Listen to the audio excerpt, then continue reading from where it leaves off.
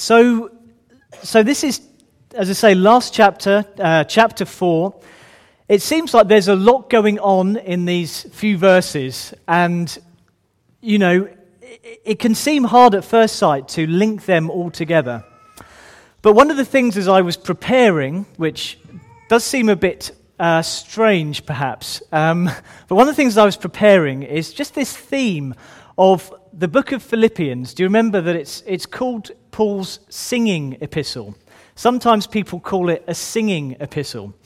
And the reason for that really is the joy that goes throughout the book of Philippians. It's like Paul is singing a song. And it's amazing how many times you hear him talk about this constant refrain, joy and rejoice in the Lord. And it's just a really happy, a really feel-good book.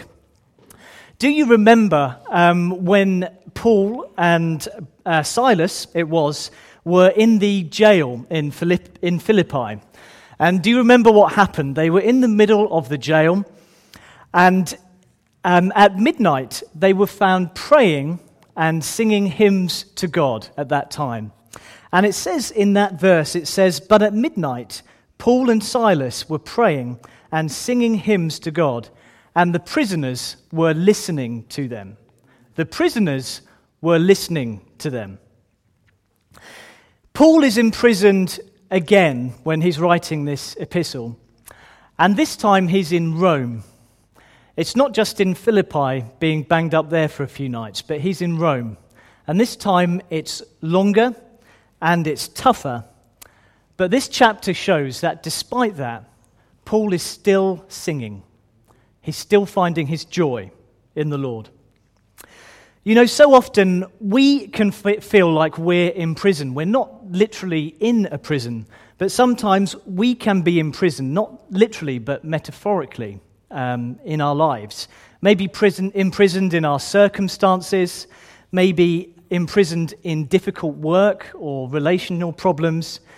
Maybe the imprisonment that we face is not so much external, it's not so much outside us, but we feel imprisoned inside by our own emotions, by our own feelings, by inexplicable ways that we feel that we just can't break free from. And so we're in prison in a sense. But as I said, in that account of Paul and Silas being in prison, there's a very interesting phrase, and it says, the prisoners were listening to them.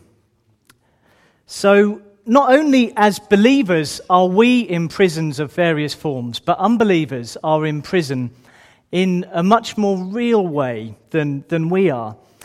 Sometimes they're much more imprisoned than we are. The Bible says in 2 Timothy, it says that unbelievers, he says that they may come to their senses and escape the snare of the devil, having been taken captive by him to do his will. So unbelievers are captives, or they're snared, and they are listening to the song that we are singing as believers. So as we are in our own prisons, as unbelievers are in their prisons of unbelief, they're listening to see, what are we going to sing? What is our life going to be? Is our life going to be that song of joy at midnight, or are we going to be singing a dirge of misery and a dirge of defeat? And that's really what we see. The theme of this verse, if we had to pick it, it'd be verse 4. Rejoice in the Lord always. Again, I will say rejoice. And Paul is really singing through these verses. This idea of singing, a singing epistle. The Psalms, do you remember in the book of Psalms, the children of Israel were being carried away by the Babylonians. They were being carried away captive.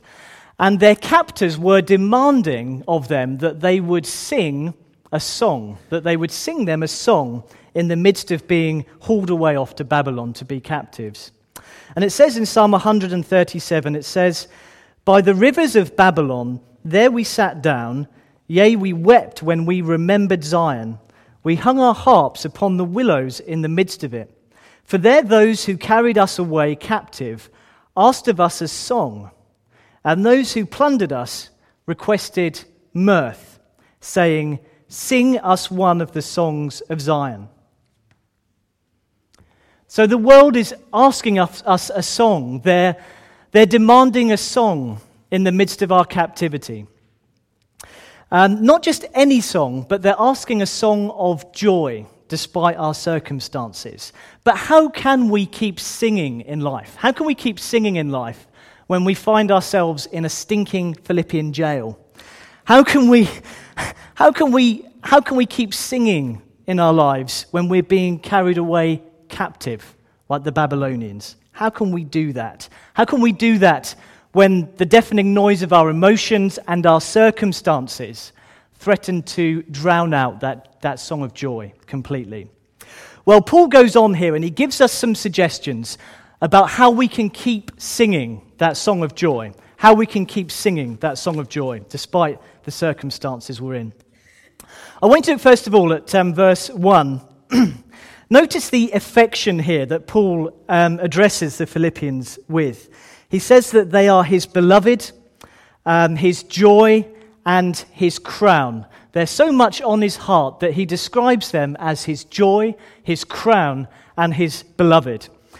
It's interesting, the Greek word used here for crown is the word, now I don't know Greek, I've just read people who know Greek, but the Greek word here is Stephanos, and the word there for crown is really, it's the crown of achievement or the crown of victory.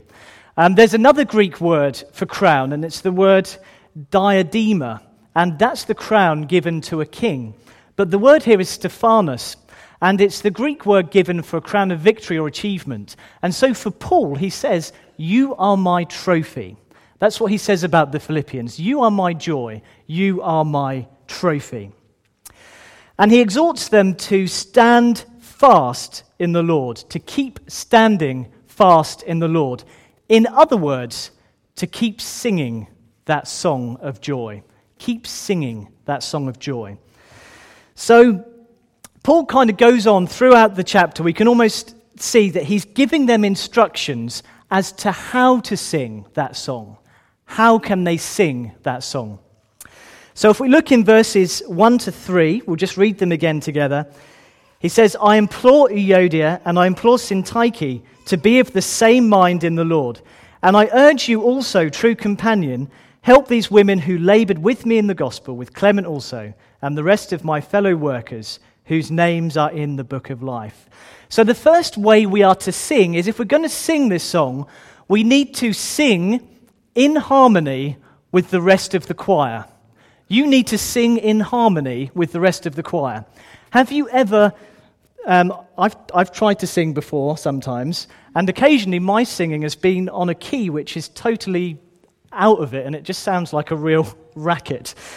And you know, as Christians, we're not meant to be soloists.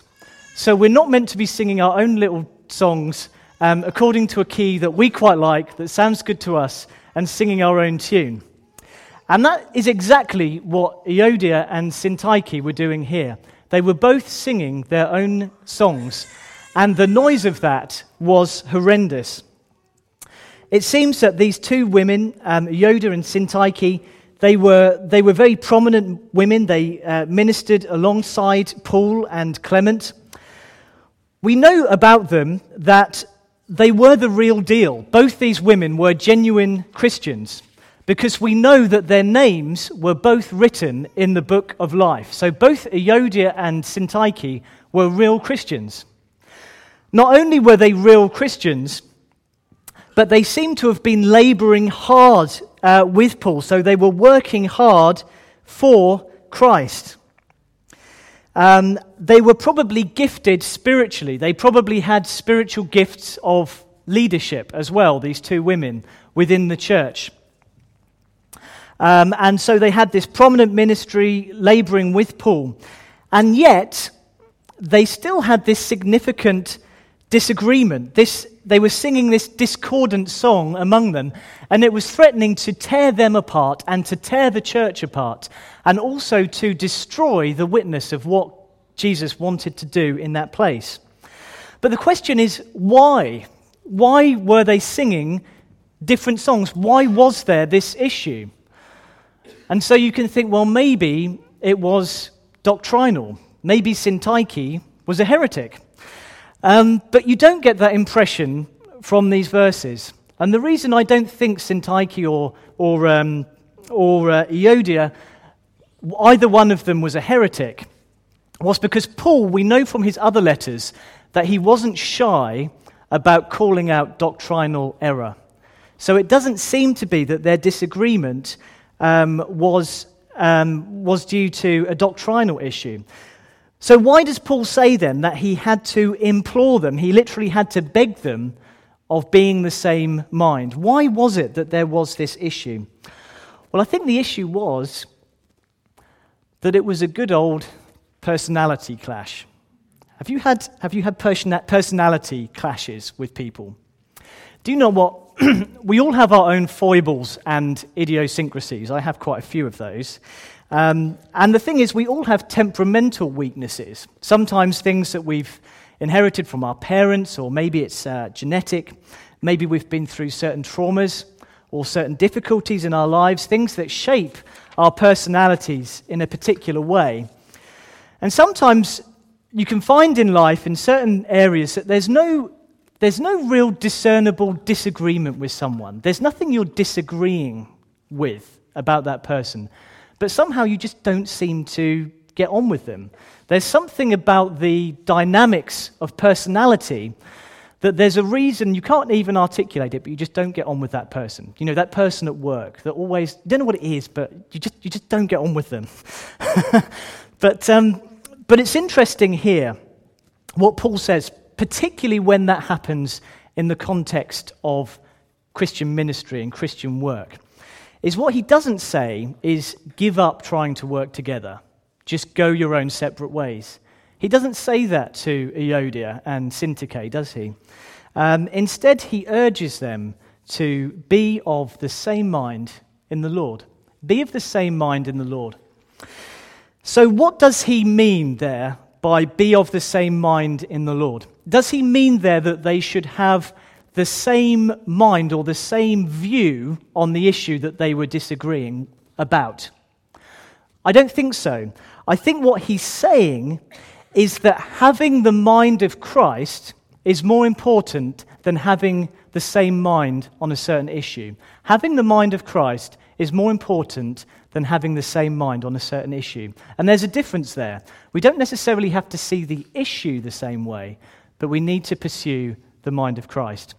Do you remember before we looked a couple of chapters ago at the mind of Christ, at the characteristics of the mind of Christ?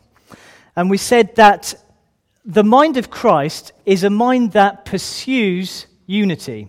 It pursues unity. The mind of Christ is a mind which is others-centered.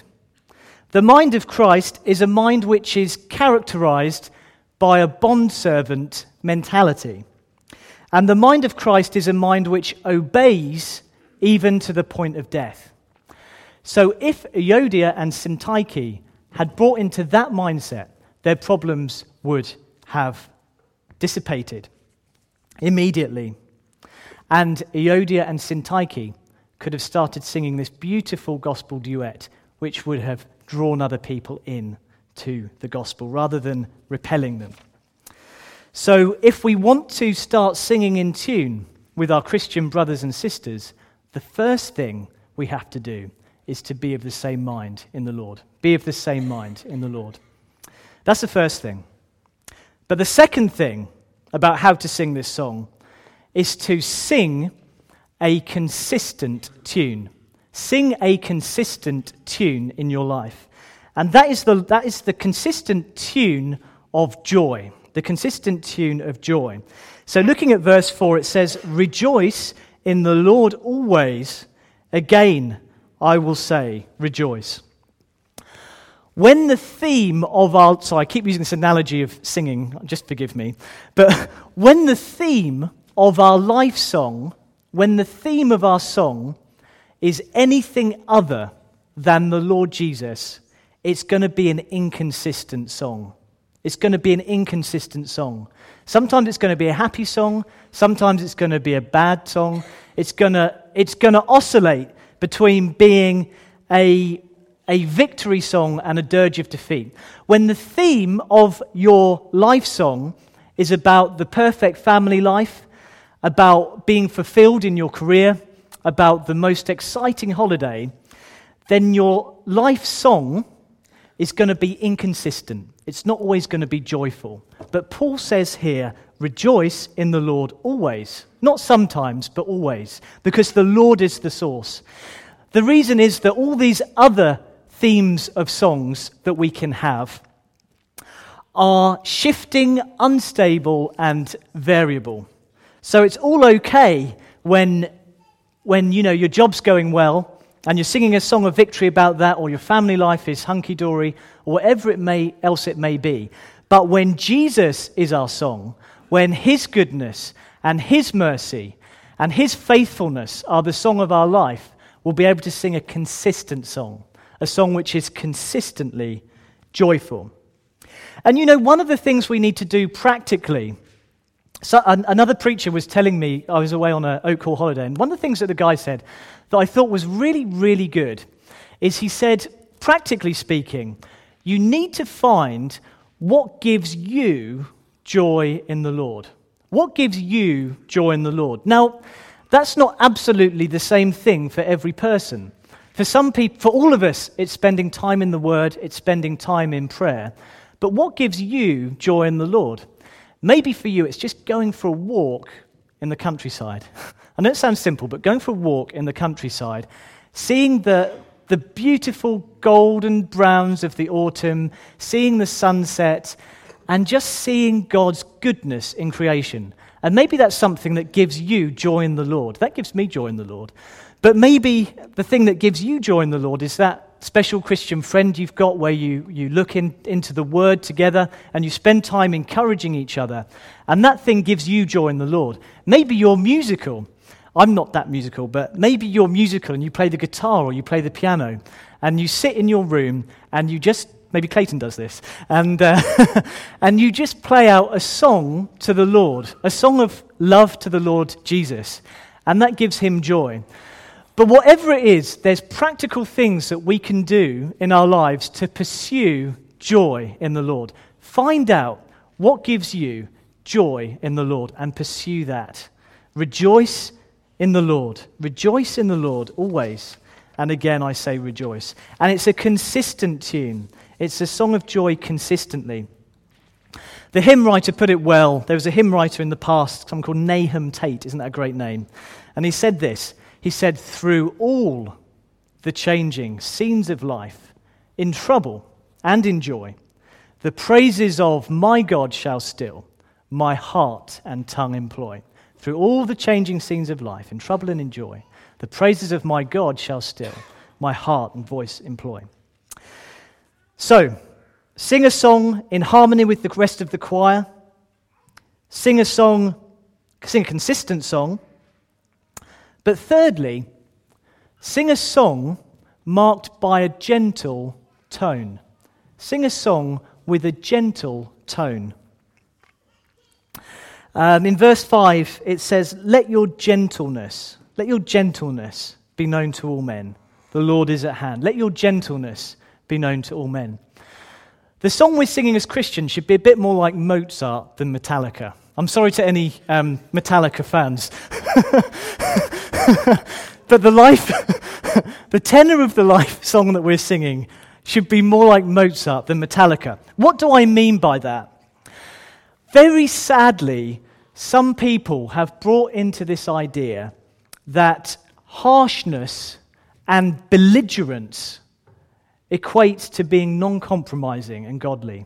People have brought into that idea, some people within the church. It's very sad, very sad. The tone and character of our lives should be marked predominantly by gentleness. Not only is gentleness a fruit of the Holy Spirit, but Jesus himself also described himself as being gentle.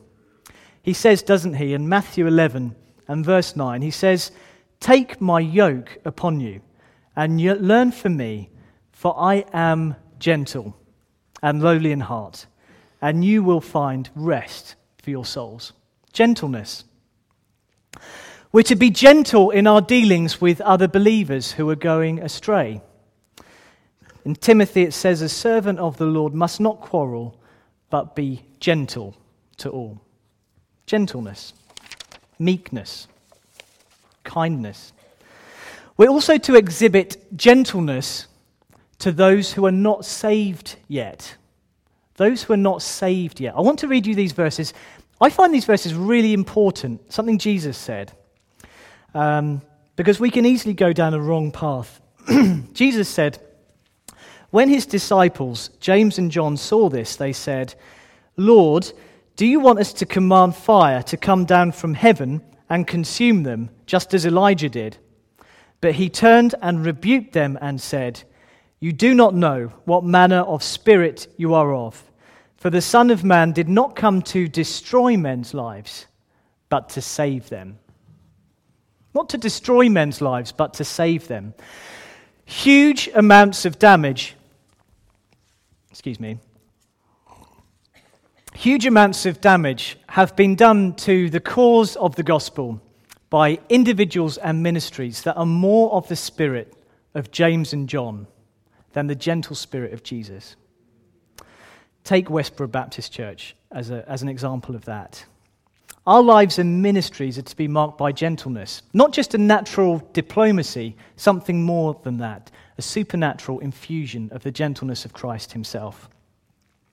Because as we live out this gentleness, as it says here in verse 5, as our gentleness becomes known to all, people will be attracted not to us, but to the Jesus who says that he is gentle, the gentle one. So sing a song marked by a gentle tone. But fourthly, sing a song of confidence. Sing a song of confidence. Verse 5. The end of verse 5 says, "The Lord is at hand." Why should we sing a song of confidence? We should sing a song of confidence because the Lord is at hand. What does that mean?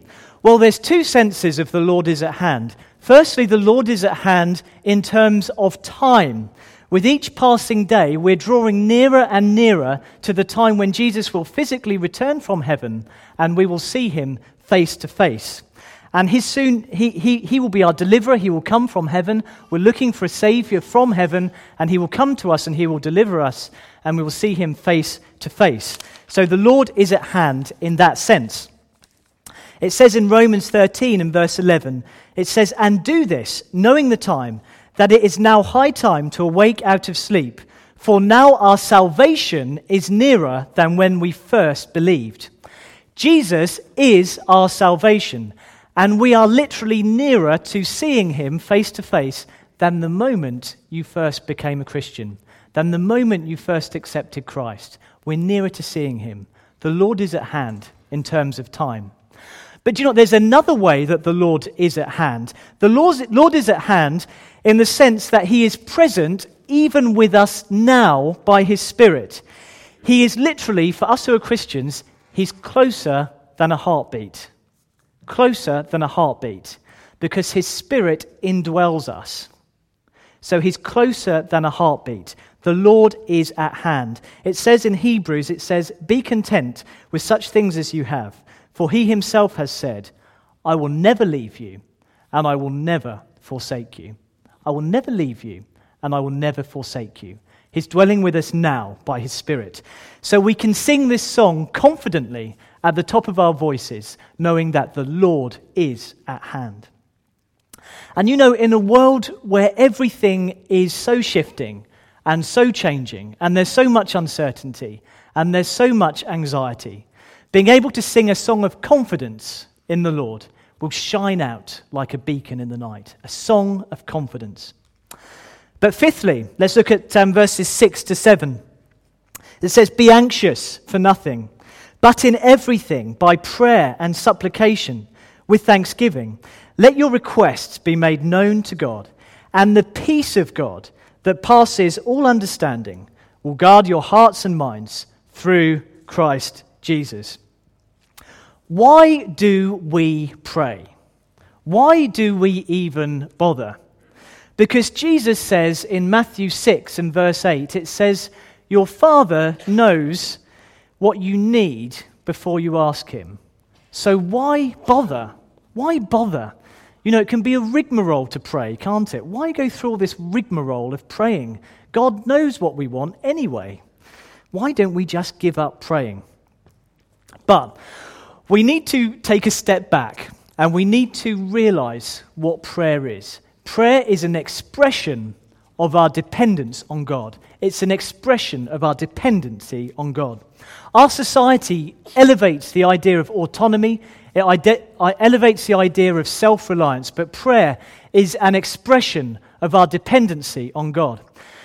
There's a very good book about prayer by a guy called Paul Miller, and he wrote about this relationship between prayer and dependency, and he said this, he said, "We've got an allergic reaction to dependency, but this is the state of the heart most necessary for a praying heart.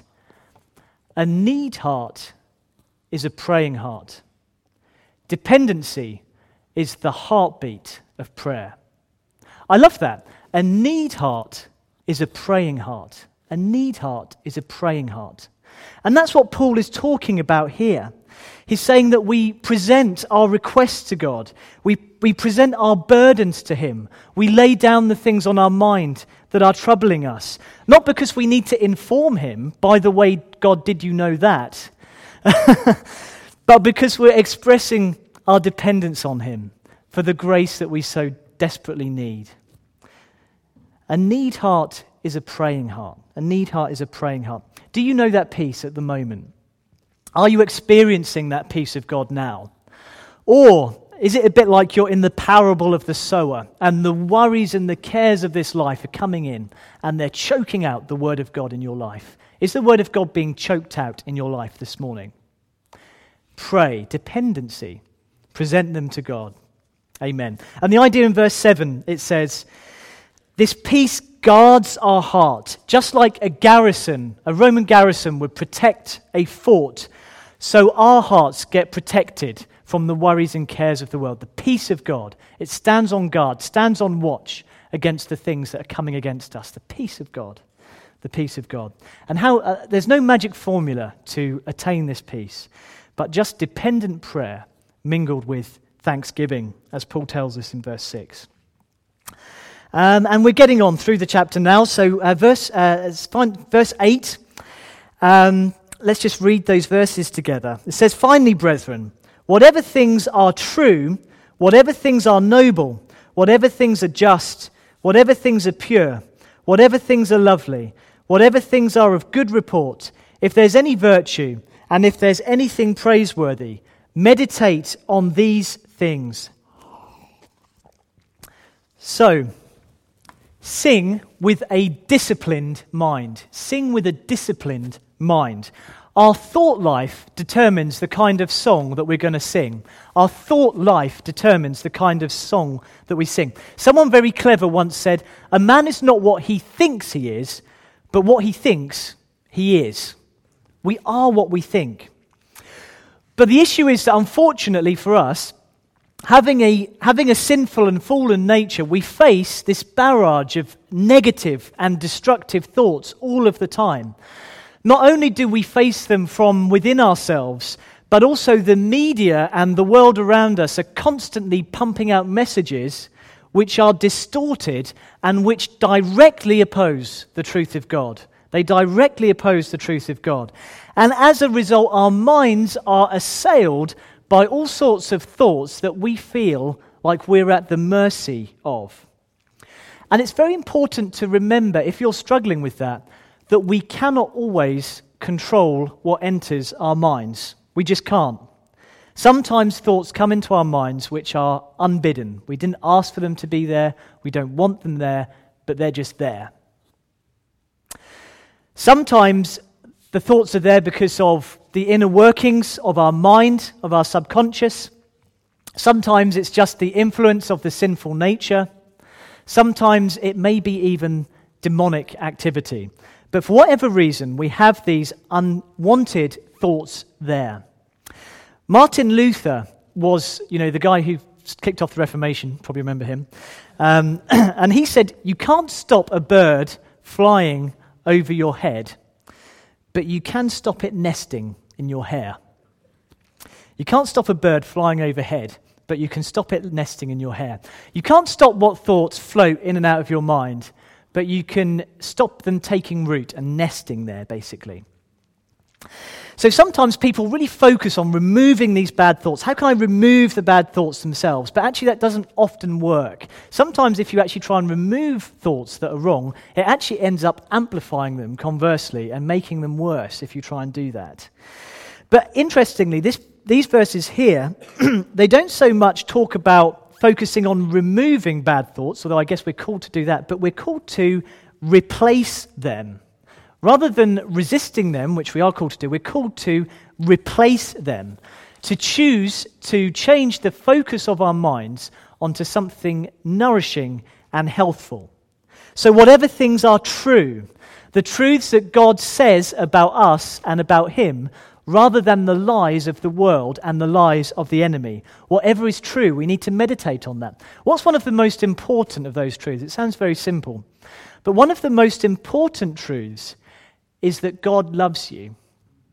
God loves you. It's very simple, isn't it? Nothing profound. But one of the most important truths is that God loves you.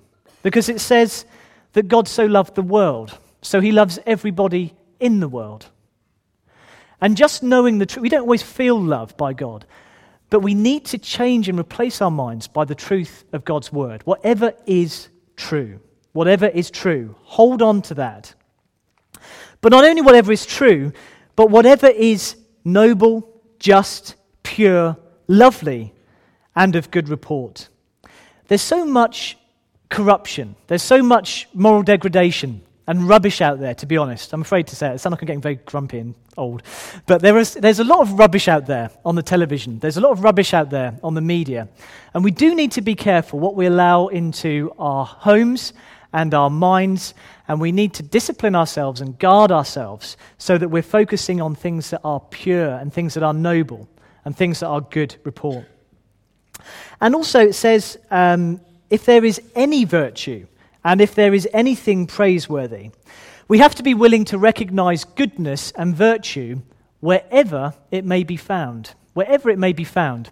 I think that's important to say because you and I probably have non-Christian friends, and there are certain things about their lives. I've got non-Christian friends, and there are things that I really value about them. I value the fact that they work really hard in their job. I value their family lives. I value the good things that they do. And it's important that if there's anything, any virtue or anything praiseworthy, wherever that may be found, we should be kind of lapping it up and encouraging that. God's common grace to all creation, whatever is praiseworthy, wherever there's any virtue, we can rejoice in these things. And as we meditate on these things, the life song that we sing will increasingly reflect our thinking.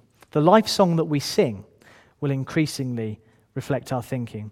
So finally, in verse 9, sing like the best. Sing like the best. No, not Madonna. The Apostle Paul. Sing like the Apostle Paul. Because the Apostle Paul says, the things which you learned and received and heard and saw in me, these do, and the God of peace will be with you. So next to Jesus, I think Paul really is probably the most beautiful example of someone who's sung out this gospel song all of his life. His song was consistently joyful, despite all the suffering that he had. It was sung in harmony with the other believers. It was sung with a gentle tone. It was sung with a confidence in God. It was sung with dependence and trust. And it was sung with a disciplined mind.